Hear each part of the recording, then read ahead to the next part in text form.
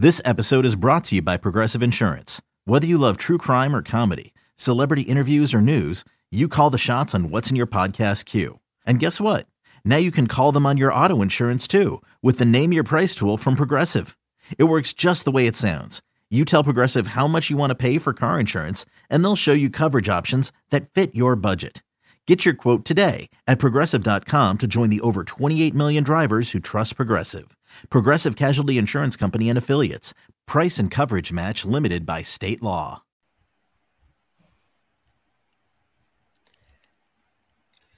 O2 count. Okay. Time.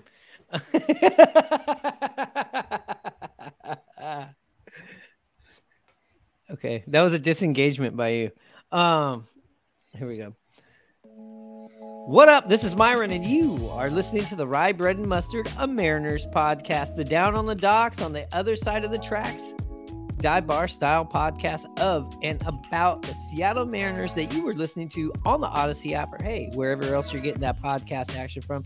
Listen, I'm not going to judge you as long as you're liking, subscribing, and sharing all things Rye Bread and Mustard, a Mariners podcast, and that goes for YouTube as well. If you have not said hello to us, introduce yourself by coming on over to our socials, or hey, if you have something strongly worded to say, you can always hit us up at ryebreadandmustardpodcast@gmail.com. And also, maybe you've seen the gear. You've seen the gear that we wear. You see the gear that we wear when we're down around the stadium, and you're like, I'm all right with that podcast, but I'm down with that gear. You can hit up at simply.cora. That's at simply.cora on Instagram or Etsy. I know we're on a new episode here, but if you have not checked out our exclusive interview with Brett Boone, go ahead and scroll down after this episode and you will find it. In fact, I think we'll probably play a little excerpt of that here at the end of this episode. Anyways, that's all the house cleaning, because I got to clean up, because I got a guest, and you know who my guest is. Once again, up in Edmonds, we got Hanno in Edmonds. What's going on, Hanno? Hey, man, how's it going? I feel like I just got off a really rocky flight for this last series with the Mariners, man. Started out, the plane stalled first game. A little bit of turbulence, came back in, more turbulence. Game two, leveled out, more turbulence. Dropped a little bit in altitude, more turbulence. Kept going, flight leveled out. More turbulence, and finally the Mariners landed the plane and won a series. What a series. Yeah, I mean, this is a knockdown, drag-out series. You look at a team that they've already clinched the losing season, and the Mariners coming into this is the hottest team, minus their 2-game loss they had there against Baltimore. But, I mean, they might still have been statistically the best team since July 1st. And what the Royals are doing. But listen, if you go back in time, the last season, what happened the last time we were there. We blew that huge game. Everybody wants to talk about the staring contest that Robbie Ray got into. I could care less about that. When you remember, I don't know if we go back to our episodes, we both were talking about when that staring contest went down. We were like, this is not good. We didn't care. We just didn't think it was serious enough. The team wasn't serious enough, and you know what happened. You have this rocky game here, and then let's go back even to 2021. I think a couple of games, back-to-back games in Seattle, the Mariners had big leads with the right guys on the mound, and I think Salvador Perez hit like either 2 grand slams back-to-back, or he hit back-to-back days, or he hit a 3-run shot and a grand slam. Anyways, Mariners have learned the hard way, just like with Trout, or Ohtani, or who's another Mariner killer? Mike Napoli. Remember him? Like Salvador Perez, only gets to play the Mariners, 7-8 times a year, sometimes only 6 times a year. And he's put up some huge numbers against us with the limited amount of games. Yeah, I agree with you on all what you said of going back. And I want to go back, since you brought it up, to going back. We were at MVPs, and you talked about the upcoming series and these teams and, the weak Kansas City Royals. And I, mentioned to you, hey, let's not take them for granted quite yet. They're a young team. They got nothing to play for. And they can show you something, and every major league game is not a, foregone conclusion. And Kansas City sure hit the fastball well. Was a big pain in the side of Mariners pitchers. The last 3 games that were wins, the Mariners starters gave up 4 runs each, which is something they haven't done in a long time. If I can, definitely not in the last 3 games that I can remember, or in a 3-game stretch, excuse me. But yeah, entertaining, but what a series as far as on the old heartbeat. I mean, it was back and forth. Bullpen was shaky. There were some mistakes, not clean ball, base running. I mean, it was contagious. Both teams had terrible base running at times. I would say the Mariners a little bit more, but lots to talk about. Yeah, it did feel like just sloppy summer league baseball is what this series kind of reminded me of. And, I did mention Salvador Perez, but we got a new Royals killer, or a new Mariners killer that's going to be wearing Royals uniform for a long time. And that's Bobby Witt Jr. Wow. I mean, he's just about as impressive, if not as impressive as Julio Rodriguez. They got somebody special right there. I know he was an overall number 2 pick in the 2019 draft, second generation player. We already know he's pretty good, but wow, this series, this was, for me, not seeing him on a daily basis, to watch him for 4 days in a row. He impacts the game, and he doesn't just put a dent in the game. He smashes the window of the game. Yeah, you're absolutely right. You mentioned Mariner killers, and you brought up Trout. He's a top 10 guy in the league. I could argue that Bobby Witt Jr. is a top 10 guy in this league. He is very special. He can hit. He's got speed. He's incredibly talented defensively. We saw that with a relay throw today. His inside the park home run with his speed, his power, hitting the ball over the fence for a grand slam. He's a special cat. That for sure. Yeah, I think he's in company. I'd have to look up what the stat is. Just trust me, it's impressive. I just don't know what the stat is. I had it pulled up right here, but there's only 3 other people that have done this since 1901. And it was all those great offensive categories. I think he's in this company with Alex Rodriguez, Cal Ripken Jr., and Honest Wagner and Bobby Witt. So, I mean, that's the list that he's on. That's the company he's keeping. Yeah, he was dynamic in the series, no doubt. And yeah, to be in his second full year, to be named with, Cal Ripken, who was a great shortstop with longevity, the glove and the bat, and then Alex Rodriguez, who kind of transformed the position with his size, speed, and power. And then Bobby Witt, he just fits right in with both of those guys. I didn't get a chance to see Honest Wagner, but yeah. He was a little bit before our time, just barely. But all I know is I believe he had the most expensive baseball card in the world at one point. That's a ninja question. He's the big card collector, right? Yeah, he is. I mean, Bobby Witt, you go back to Monday's game, he was 4 for 5 with the RBI. That's when he had the inside the park home run. You go to Tuesday's game, he didn't fare as well. He only got 1 hit, but he got 4 RBIs, which was that grand slam, which I believe was his second grand slam in within a week or so.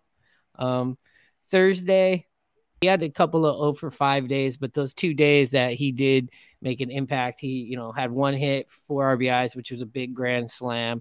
And he had 4 hits the night before. So, I mean, this guy is just, he's hitting 274.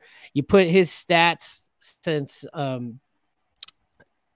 last season, from his rookie season to now, and you put Julio's next to each other. They're pretty similar. The difference is Julio plays on a more developed team, but the Royals are one of, if not the youngest team in all of baseball. So I could see some things definitely developing there just like how we were looking at the Texas Rangers in a couple of years. I know the Royals aren't a team that goes out and spends a lot of money, but they got a nice little thing growing over there. Yeah, offensively. I'm glad you said that. I agree with that. They're definitely good. Got some position players that show some promise. Their starting staff is not close to being there. I mean, we saw what their best pitcher did against the M's in game 1, where the M's kind of pissed down their leg and had nothing going, and were being no hit for most of the game. And then their bullpen's the worst part of their team, and that benefited the Mariners in coming back a few times throughout this series. But yeah, they're rebuilding, and they've got a cornerstone and a superstar to build around in Bobby Witt Jr. Rye Bread and Mustard, a Mariners podcast. Come on, Jared. You throw coolers. You don't kick coolers. You grab the cooler and you chuck it, or you throw it on the ground. You don't kick it. And I mean, he hurt the team. He's hurt. Yeah, a mistake. Was it the first time it happened? No. Will it be the last? No. It will be the last, in my opinion, that Jared does it. It's a tough lesson to learn, but you always learn from your mistake, and I feel bad for him. I'd rather you throw things than hit things. Just throw it. Remember the guy in Anaheim? He threw all the bubble gum on the field. Smart man to show his frustration with things or his disapproval. He throws a bunch of bubble gum. You know, worst case is people had to go out there and pick up bubble gum. Maybe some got on somebody's cleat. You know, you don't punch lockers and you don't kick the cooler. I think is like the two things that you got to learn. Listen and subscribe to Rye Bread and Mustard, a Mariners podcast, on the Odyssey app or wherever you get your podcasts. So basically, we've just built up a big mountain of reasons of why the Mariners had such a tough time with them. But listen, the Mariners get 3 of 4 at the end of the day. That's all that matters. You're right. Their bullpen, not very good. Our bullpen wasn't too great this series and still, overcame. And I would say they definitely won the bullpen war, the battle of the bullpens. But, you're looking at guys with over 8 ERAs, not a lot of time, or journeymen on that team. And you're looking at the Seattle Mariners bullpen, which, up until recently, or maybe even as far as back as when we traded Paul Sewald at the deadline, if not the best bullpen in the American League. And now I don't know. I know Larry Stone wrote an article about it, bringing up concern of maybe that the bullpen might be possibly the reason if we miss the playoffs. That would be the reason, which is kind of crazy because we would want to point our finger at the offense. But to be honest, the offense is up, believe it or not, from last year at this time. What are you seeing in the bullpen? What are your concerns? Well, we've talked about it before when they traded Sewald, that I was concerned that, you're losing a guy that you can count on. And everybody's had to move up the ladder, and guys are pitching more and more often. You saw in this series, Munoz go, they put him in a situation where they wanted him to make a 5-out save. He threw more pitches than he has, I believe, in any time in his career. But that didn't cause them to lose that game. Matt Brash has pitched the most out of any reliever in the American League, even before this series. I believe he's pitched for the last 5 games. And with Matt Brash, you just sometimes don't know what you're going to get with him. He is electric. He's got he's super good and has some outstanding talent. But, it's different when you're there in the 9th inning and you're hoping that he throws strikes and gets ahead of the guys. And with both of them, they get ahead of guys, but at some points during this series, they didn't finish them off. And even Scott Service mentioned that. So, yeah, so it's going to be a bullpen guy committee, especially with how often these guys are used and how often the Mariners play in tight, close games. So, yeah, it's going to be definitely a part of the story going down the stretch. I totally agree with that. Yeah, it's just crazy in seasons how one thing can be the concern and then the other thing is now the concern. Like for me right now, I don't feel like I'm concerned about their offense as far as at bats and as far as them, getting hits and that sort of thing. I'm not as concerned. Am I concerned about the base running and things like that? We'll get into that because we're going to dive into that. I'm not concerned about the starting pitching.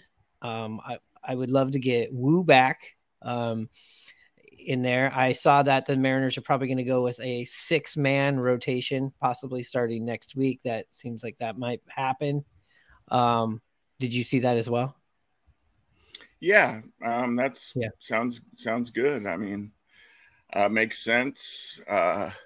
If the Mariners are lucky enough to get in the playoffs, I would assume that they're, as we saw last year, the Mariners went with only a couple guys that they truly believed in the playoffs as far as relievers, and the rest they used as starters out of the pen. And I believe the Mariners will do that as well. And we saw how successful Houston was last year in using their starters out of the pen. Not only as they won the world championship, but definitely in that 18-inning elimination game against the Mariners where they used all their guys. So yeah, it's definitely a nice thing to have for the Mariners. It's especially when they get in the playoffs, and hopefully they do. And I think it is the smart move with the younger arms and just keeping maybe somebody's arm like Castillo's nice and fresh. Get ready to play hardball in the Kingdom. Take me to the ball game. I want to see the Ants. The Mariners are playing hardball. Did it again and again and again. Did it again. Princess Tours, the vacation company, brings you the best show in baseball when the San Diego Chicken plays hardball with the Seattle Mariners and the Baltimore Orioles tonight in the Kingdom.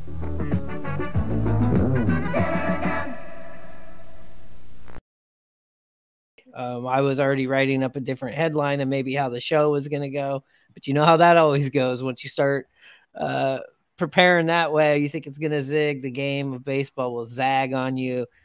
Julio with the big 3-run bomb, 5 for 5. We're kind of harping on some stuff. So before we get back into maybe talking about the mental errors and the base running mistakes that seem to be a huge concern, that you could maybe get away with a team like the Royals, where you can keep going at their bullpen and getting more chances and playing add-on. You're not going to have that in Houston. We'll get into that in 1 second. Just want to also talk about some positives, though, in this series. Listen, we won 3 or 4 games, and right now, without JP, we needed some of our bigger guys to step up in the series, the people that should, the Teoscars, Ty, Eugenio, Julio, and Cal. They all had, good to, you couldn't have any better of a series. Yeah, I mean, going down the list, Eugenio, he's out there every day, gives you, saves you so many runs defensively. Sure, he's going to strike out some. I've got nothing but admiration. A guy that goes out there every single day and is focused and makes the plays. I really like him. You mentioned Cal. Yeah, huge series. Couple missiles to right for home runs that were key. Piss missiles, as you like to call them, right? I do, but I would call those more frozen ropes. A little piss missile is, a missile kind of has a little bit more trajectory to it. This was more like on a line of frozen rope, but here nor there. I agree with you. Teoscar, yeah, slumping through this month, had a big 5-hit game, and Ty has come around quite a bit and had that huge base hit to give you the lead late in the game.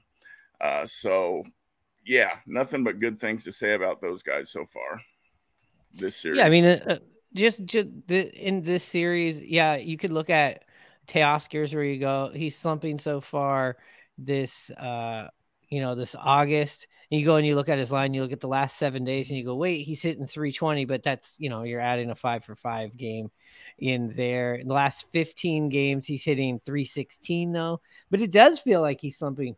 And I had to go back and look and go, well, in the last 2 weeks, he's hitting 316. He's not driving in runners as much as you'd want him to, obviously. And the power numbers are down with only 2 home runs in the last week. You look at Julio, though, we'll get into him. let's just get over to him for a second. I mean, in the last week, he's hitting 417. Last 2 weeks, he's hitting 377. The last month, he's hitting 315. Last month, he's hitting 7 home runs.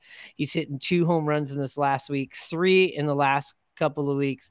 Then you go over to Cal Raleigh. Interesting. He just seems like he's on fire, right? But he is with the home run totals. He's got 3 home runs in the last week, or 6 in the last 2 weeks. And he's gotten 11 home runs in the last month, but he's only hitting 179 in the last week, and overall 226 in the last month. But that's what you'll take from him. You'll take the big power numbers and the 220, 230 average from Cal, and his ability to come off the bench and also cash in big moments. And that's what we learned to love about him last year. And we're starting to see it right on cue at the most important time of the season again right now. Yeah, I couldn't agree more. Cal he hits the home runs in big situations and clutch situations, no matter if they're early on in the game when you're down, or you need to get on the board first, or late to give you some insurance or to win you a game. That's what makes Cal special. I mean, for him to hit I think he's up to like 51 now, but I heard that he was the second youngest Mariner to get to 50 home runs, the fastest, only behind Alex Rodriguez. So that's quite a feat for all the players that we've had in this organization that can put the ball out of the park. You mentioned Julio. Yeah, I mean, fantastic. I mean, just in the last 2 days, I know it's more than 10 points, but he has raised his I'm not specific on it, but I know he's raised his average more than 10 points in just the last 2 days, which is unheard of. And I mean, he carried you this whole series and won you this series. He was fantastic all the way around. Big clutch hits. That was a criticism of him. I think all 3 wins, and even times when we lost, he gave us a clutch hit to get us back in the game, if not get us ahead. So it was the Julio Rodriguez series. He was all over the place. Just great at bats, hitting the ball the other way, turning on heat. I mean, upper digit stuff. His exit velocity that they showed was up. I mean, that's not that big a deal, but I mean, he was hitting the ball hard, and that's the most important thing. But he was absolutely the MVP of this series, and was a big catalyst, and the only catalyst probably to getting the Mariners all these victories in a tough series against Kansas City. Absolutely. And I loved his intensity. I mean, you saw it out there when things didn't go our way as well. But I did want to talk about one more offensive guy. Going under the radar, having a pretty good last couple of weeks, and that's Ty France. In the last 2 weeks, he's hitting 306. In the last week, he's hitting 292. I know he went 0 for 5 in this last game here today. He's hit a couple of home runs in the last week. He's hitting 3 home runs in the last couple of weeks. Only 3 home runs in the last month. So definitely whatever has been going on with him, he seems to be turning it around. And honestly, when Ty is on, and it makes this, you could say this about anybody, but I really do feel like if Ty France can turn it on and, be around 300 the rest of the way and hopefully into the postseason, this makes this lineup so much more trickier to navigate through. Yeah, absolutely. Baseball's hard, and it's nice to see Ty be able to do what he's done. I mean, the key for the Mariners is when guys are not having a great night, like Ty, you mentioned in Game 4 of this series, that Julio's able to pick him up, that possibly Teoscar or Cal, and vice versa. When one of those guys isn't going, another guy steps up in clutch situations with runners on and scoring position. That's how a team evolves and gets on a good streak and wins a bunch of games. And it's been working for him here lately. Not everybody's going to get, more than 2 hits. I mean, it's incredible what Julio did, getting 9 hits in 2 games, which was a major league record, I believe. But yeah, it's nice to see that everybody is chipping in at certain times to help out the team win ball games, and really tight games that are stressful and up and down, as like you mentioned, with our bullpen being taxed and worked hard and not coming through all the time or making it challenging for us. Yeah. And I mean, we said it right here. You got Teoscar, you got Ty, you got Eugenio, you got Big Dumper, you got Julio, and hopefully you get Crawford back. You're talking about 6 bats that you can expect things from, 6 bats that you can lean on, all doing what they're supposed to be doing. Eugenio didn't have the biggest series here. You said it. Also prevented a lot of runs with the outs, with the catching of the pop flies up against the fence, running into a post. Also, still will get you RBIs here and there when he's quiet, because that's what he does. You got Teoscar having a 5 for 5. You got Julio, having a record-setting series. And then you add Ty France and Cal Raleigh coming in with the big blows.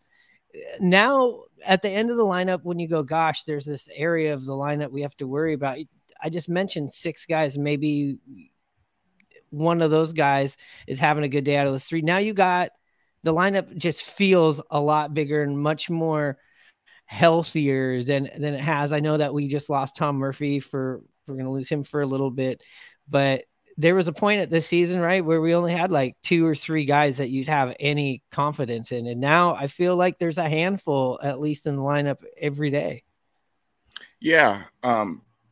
Good point. You got Marlowe giving you some contributions. He's having incredible at bats, getting you some big hits. He's quiet like that. Rojas gave you a couple hits, even a home run in this series. He looks like he's, trending in the right direction for him offensively. Canzone has got some big hits here and there. And that's, you need your big guys to do most of the damage, but you also need these guys that are young and up and coming and haven't gotten them, the most of the time, and just starting out their major league career to chip in. I mean, that's winning baseball right there. And I mean, I'm super impressed with what I see from Marlowe up at the plate. And I hope he continues to get that opportunity every day, because he deserves it. Yeah. I mean, the guy just gets called up to the major leagues. We'd heard about him but he's hitting 293, and he's just got about 60 at bats. He's hitting 293, a couple of home runs, 7 RBIs, stole 3 bags. He's got an 880 OPS. Doesn't hurt you in the field. I mean, when Jared Kelenic, kicked the cooler, that, we did the episode right when the day after that happened. We were like, man, this is terrible. Like, he was at that point, at that time, the most consistent hitter in the month of July for us. Goes down. Cade Marlowe comes up, plays the same position, same side of the plate. It's going to be interesting what they do when Jared gets back. Have you heard any news on Jared coming back? I might have missed that. I heard some today. Jared, I don't know if it was a Jerry DiPoto show or what, but I didn't listen, but I heard someone, maybe it was one of the reporters, posted that he just got out of his walking boot and is starting to do his baseball activity. So they're hoping that he should be back here soon. I would assume that once that's all good, I mean, it's just the first day out of the boot. He'll probably, train and get stronger and then go on a rehab assignment. So I would assume maybe September sometime. And that's exciting to me, I'd like to see an outfield with him, Marlowe, and obviously Julio and Teoscar. If they're going to play him, use him as more of a DH. They're going to put him in the lineup. Yeah, Teoscar? I think Teoscar will always be in the lineup, but I mean, as far as defensively, sure, I wouldn't mind him going to DH if Marlowe's continuing the way is right now, and you get Jared back to what Jared was doing. I mean, that's a fast outfield that covers a lot of ground. We also have Canzone in this conversation too. I mean, you got 3 left-handed outfielders, and then you throw Haggerty in there, who's more of he's a switch hitter. but one of the guys is not going to be on the roster. But that's for another episode. We got to keep this moving on. Ladies and gentlemen, a very funny man. Please welcome from Seattle, Jay Buhner. Here's one for you. Horse walks into a bar. Bartender says, "Hey, why the long face?" Here's one for you. Aren't you glad he decided to play right field for the Mariners instead?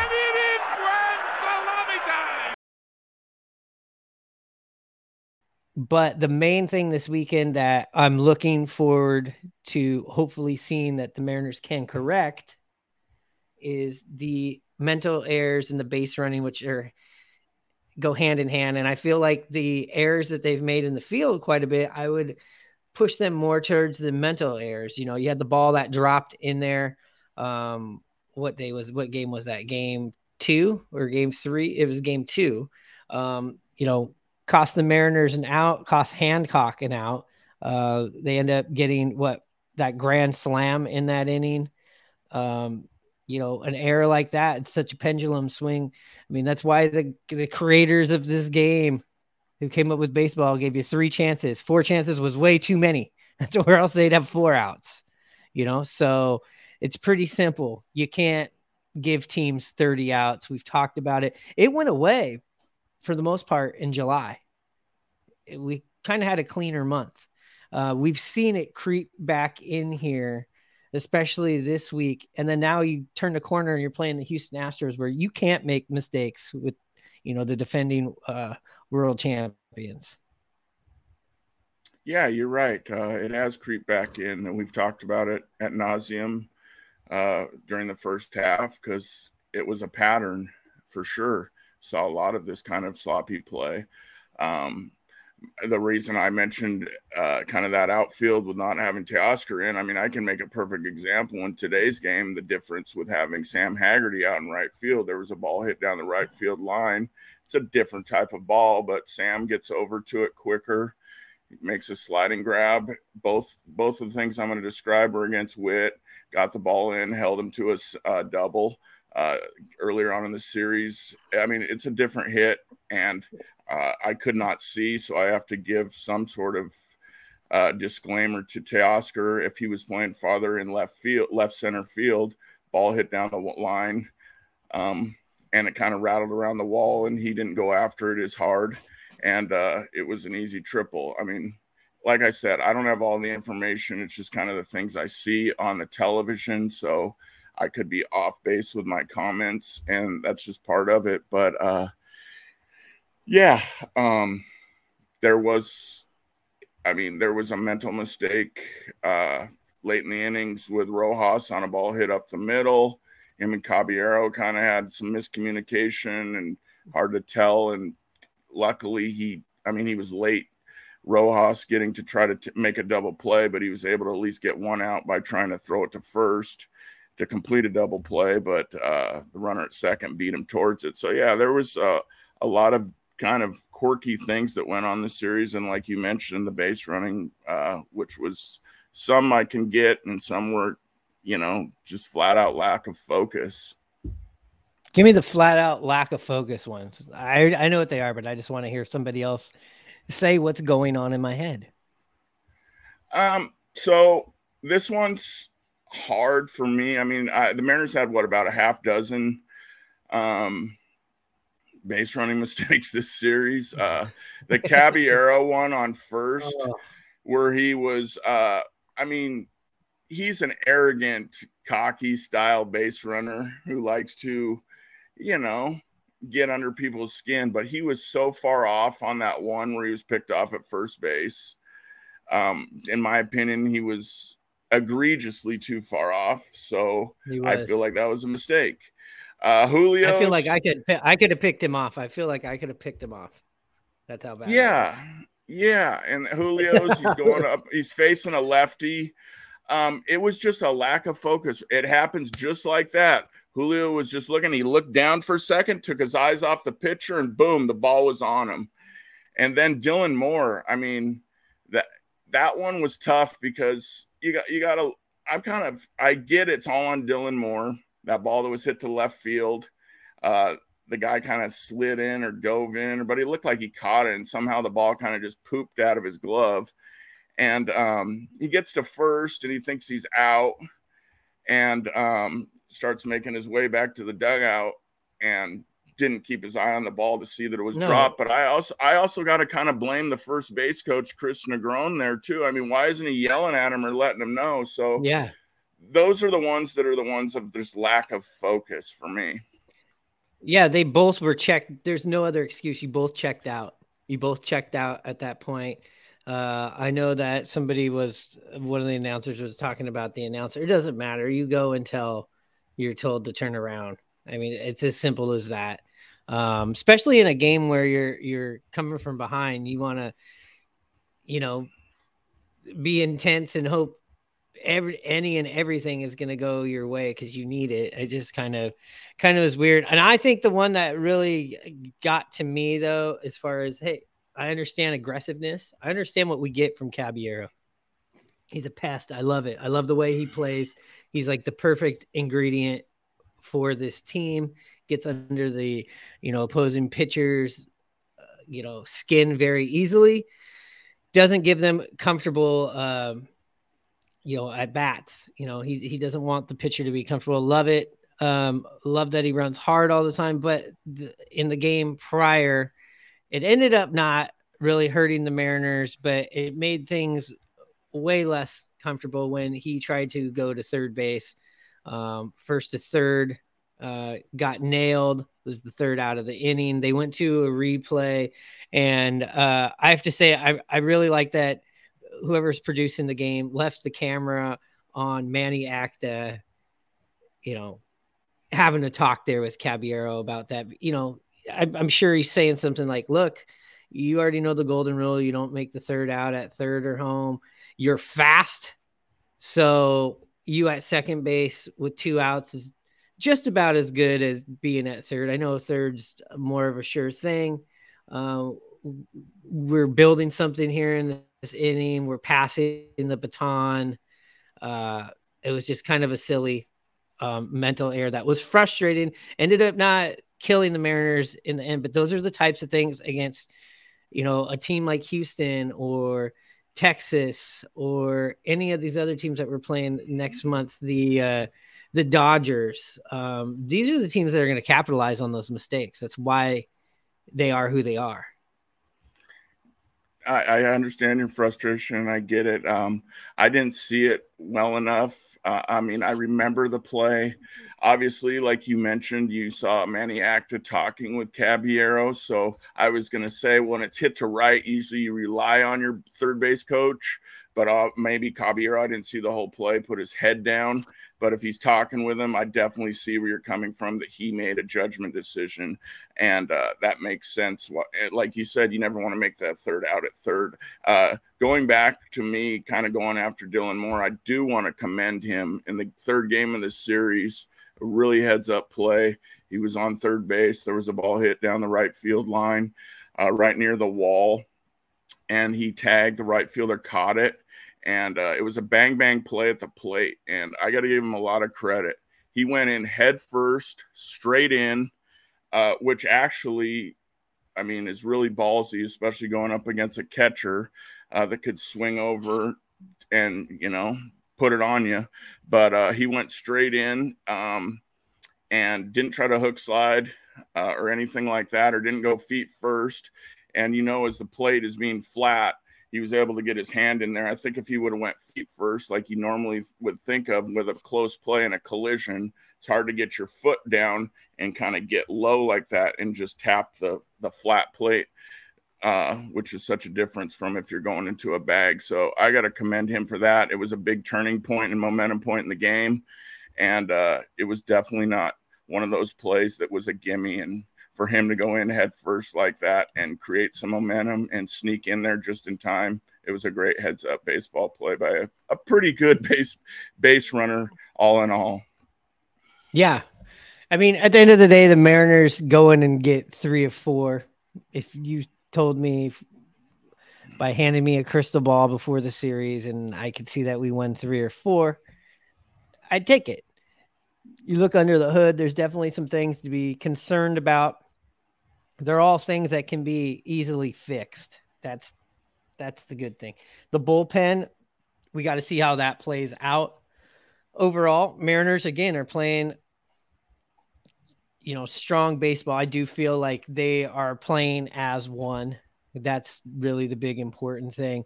We didn't have JP Crawford in this series. Obviously, we haven't had him for 7 games. We are 4-3 without him. 3 of those losses, what were they all? Yeah, they're except for Monday's game, all extra inning games or close games. Do I think if he was there, he would have made a difference? Absolutely. I think maybe some of the mental errors possibly might not have been there. That's what happens sometimes. I feel like when you lose a leader, in my opinion, and definitely I could have saw him. We talked about it quite a bit, so we don't need to tread over it too much because we're rolling through the time here. But there's any of these games that we lost in last week, if you could give me 4 good at bats out of the possible 16 at bats he would have saw in those 3 games, I do feel like he would have made a big difference. We might be still sitting here on a winning streak. I know it's all hypothetical talk, but you are seeing so much of the value, what the value of JP Crawford is. If you weren't seeing it, you have to see it right now. I think it's pretty much right there in black and white, bold print, how important he is to this team. Yeah. For this series, for me, it was more defensively than offensively, with Julio getting in that first spot and doing the damage he did. Sure. You could argue that, sure, the first game where the Mariners were getting no hit, that he would make a difference. Sure, I get that. But defensively, there was some miscues, some things that I think JP would have done better, differently, and that would have helped out the situation, no doubt. So, but I totally agree with you. I mean, this series we could have fallen on our face very easily throughout it.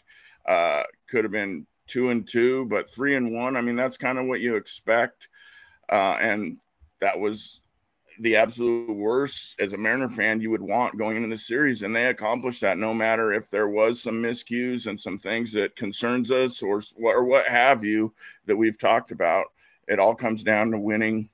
And they did that this series, won the series, and they're 1 game away from the wild card right now, and in perfect position to make a little statement going into Houston, and can close that gap even more coming up this weekend. So, all is well. Yeah.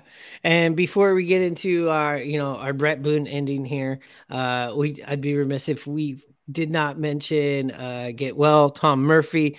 Losing Tom Murphy really hurts you offensively, the way he's been swinging the bat. I was listening to a little bit of Dave Valley talking about he had the same injury where he had to keep his glove out of his hand for the rest of the season, catching behind the plate. I mean, these catchers are nuts. But he said possibly this could be something where it could affect you defensively, but maybe not affect you offensively, after a week or 2 more of being on the IL. I mean, his bat has been, nails for us the last month. Luckily, people were stepping up in this series, but definitely with his bat out and Crawford's bat out, and let's even go deeper back and not having Jared Kelenic and the Mariners playing and putting up runs like this. This is a good sign. Yeah, I mean, I agree with all that. I think the closest guy that I've heard that will be back will be possibly J.P. Crawford, maybe at the earliest for the 3rd game of this Houston series. It sounds like he's recovering like they want. He might have a rehab assignment, a game or so, or maybe 2 up in Everett over the weekend, either Friday or Saturday, and hopefully possibly might be there Sunday for the final game in Houston, if not to start the series in Chi-Town. All right. Rye Bread and Mustard, a Mariners podcast. We have the one and only Mr. Tom Hutler, how are you doing? Doing well, guys. Thank you for having me. The Kingdom days, they had a lot of great memories for me. Where were you and what were you thinking when the Kingdom was imploded? I was watching it on TV at home. I know I get flack for this, but I was kind of like in the good riddance mode. You like, press the button. I would have done it gladly. Listen and subscribe to Rye Bread and Mustard, Emeritus Podcast, on the Odyssey app or wherever you get your podcasts. Well, that's almost our full episode here today, but we're going to give you a little extra here on the end. But first, I want to say we'll be back Monday, of course, to break down what happens in Houston. And it's game day already. We'll be in Chicago playing a series against the White Sox. But before we get out of here, if you remember, I mentioned at the top, we're going to play a excerpt from the Brett Boone interview that we did. It was a lot of fun talking to Brett, wasn't it? Yeah, I mean, you asked him about his two-strike approach, something that is just non-existent with players nowadays in the new era of baseball. We talked about who is his couple favorite double play combinations throughout his career. He mentioned one former Mariner and someone else. And we talked to him about which pitcher was tough for him to face and which pitcher he felt was someone that he succeeded off of. So it was quite interesting, but it was really good. Yeah. You know what, since you bring that up, I didn't know what clip I was going to play here, but we'll let Brett have an even better explanation of all of that. How's that sound? Yeah, let him speak. I'll hit the button. What's your opinion on the two-strike approach nowadays in baseball versus when you were playing? It doesn't really exist, does it? No. The reason the two-strike approach came, and I still get asked about it to this day, and this isn't for everybody. And I don't, baseball, especially at the big league level, especially hitting, is a very individualized thing. Everything doesn't work for everybody. We're very individualistic. We all have to do the same things when the ball's in the hitting area to be successful, but how we get there is a very individualistic process. For me, it was two strikes, and I thought, I strike out about 100 times a year. That's just the way it is. But I want to get more hits. So I came up with this two-strike approach, and it's a mindset for me. It's a mental thing versus a physical. I knew when I get down to my two-strike approach, I choke up on the bat. I didn't have to think about protecting the plate. My body language was automatically telling my mind, you're in protect zone now. So anything close, that means if it's 2 inches off the plate, I got to foul that pitch off. And I know that, whereas if I'm in a 3-1 count or a 2-0 count, that's a take. But with two strikes, I'm not going to let that umpire ring me up. He's not going to send me back to the dugout and me arguing, that's off the plate. Doesn't matter whether it's on the plate or off the plate. That's out of your control. That's it. You put the control into that umpire's hands. So that's why I came up with the two-strike approach, was to put my mind in a mental space where I knew I had to protect. I didn't have to tell myself that. It was already automatic by my stance and by my choking up on the bat. My mind knew protect zone. And what I found out over time was I struck out just as much, but I got a lot more hits. So it was I didn't cut down on my strikeouts, but I really excelled from an average standpoint, because most people hit 1-something with two strikes. And I went from 1-something to 2-something with two strikes. And it doesn't seem like a lot, but let's just say if you hit 210 with two strikes, I'll guarantee if we look it up right now, if you're a 210 hitter with two strikes, you're in the top percentile of the game, because two strikes is just so against you. I wanted it to be not such a disadvantage when I got to two strikes. And I found, for me, that goofy stance that I got into and choking up in the bat really worked for me. And there you have it. That was fun. That was like, if you go, when we put it out on YouTube, there's a lot of us nodding our heads of us guys that there's a difference between, looking for the walk and protecting the plate. We know it's a very fine line. We also get mad at people that chase, but the way that he was talking about how his mindset and the way he positioned his body, and, there's a lack of that in the game for sure.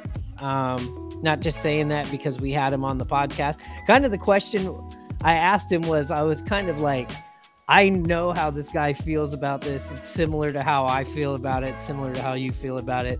Let's just let a major leaguer like, write that receipt for us that we're not crazy, Yeah, I mean, there's nobody that takes their stride out of their swing with 2 strikes anymore like Brett did. You know how he extends out and just totally eliminates his stride. That's just not how guys approach their at bat with 2 strikes. So it's a cool listen. I hope everybody checks it out. Yeah, and if you're looking for it, it's the episode before this one. So you just scroll down, you'll see it says special guest Brett Boone. There's a lot more we're talking about on that episode. We're talking about his time that he had at the MLB All-Star Weekend, where he won the MVP of the celebrity softball game, what he thinks about this personality that we're seeing now with Aaron. We also talk about, some really, inside baseball stuff. And I'm talking about how he went about bleaching his hair back in the early 2000s. All kinds of fun stuff on there. It's a fun 45 minutes, especially if you're a diehard Mariners fan, especially if you just want to go back and kind of relive some of those moments, and just talking a little bit about baseball today and hearing about, his journey that he's on right now. So go back and check out the Brett Boone podcast. Or check out the Brett Boone podcast and check out his podcast episode right here on the Rye Bread and Mustard of Mariners podcast. Thank you again for liking, subscribing, and all that good stuff. Get your gear at simply.cora. Say hello to us on the socials. Email us if you got to do that. Hanno, you know what time it is.